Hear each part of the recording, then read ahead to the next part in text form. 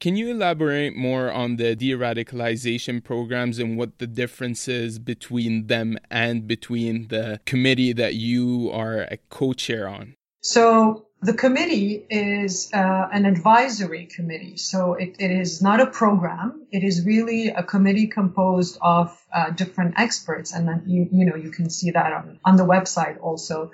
It is composed of different experts from different sectors that we are here to think about the issue, to set important priorities in terms of policy, in terms of prevention, in terms of research planning and intervention, to provide a kind of whole society efficient response that is to the phenomenon that is also a non-stigmatizing response. De-radicalization programs actually don't really exist in Canada. They have kind of mostly existed in other settings, and Canada became to know about these programs. Some maybe small initiatives have existed, but these programs were developed in other settings, let's say. So de-radicalization program focus on changing the ideology, making somebody reject the ideologies that they used to have and adopt, a kind of new way of thinking. And they have failed for many reasons. First of all, because, not surprisingly, actually, because this is a very stigmatization prone phenomenon, most violently radicalized people from, let's say, religiously inspired radicalization have been put into de-radicalization programs, whereas people from, let's say, extreme right-wing or violent right-wing have put into disengagement programs, which are programs that focus on disengaging them from the violence, but not necessarily from the ideology.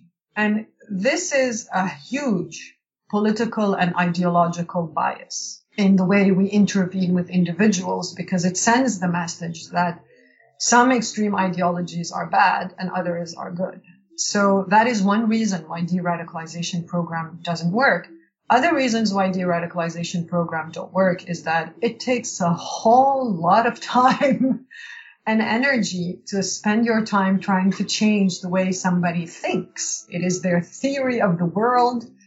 It is how they perceive how the world is structured and how their life is structured. But however, if you focus on assisting that person in finding their right place in society, assisting them in any mental health issues that they may have, in finding a job, in constructing a social network if they are excluded and isolated, in increasing levels of empathy, then you probably will help significantly reduce not only the violent potential, but also the importance of the ideology.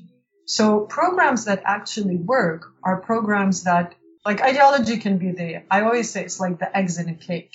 It gives a sense of meaning to all the other sufferings that the person is experiencing. And finally, it gives them like a purpose and a sense of direction. But if you reduce the causes of suffering, the social, the economic, and the interpersonal causes of suffering, then you don't need that ideology anymore. And the person kind of steps away from the idea of violently justifying or violently fighting for a cause. So programs that work are really programs that are multi-sectoral, that are focused on reintegration or rehabilitation in certain circumstances, and on reducing and managing the suffering and any potentially related mental health issues that can push the individual, to suffer from significant mental health problems that may push them to act out in a desperate way, in a violent, desperate way.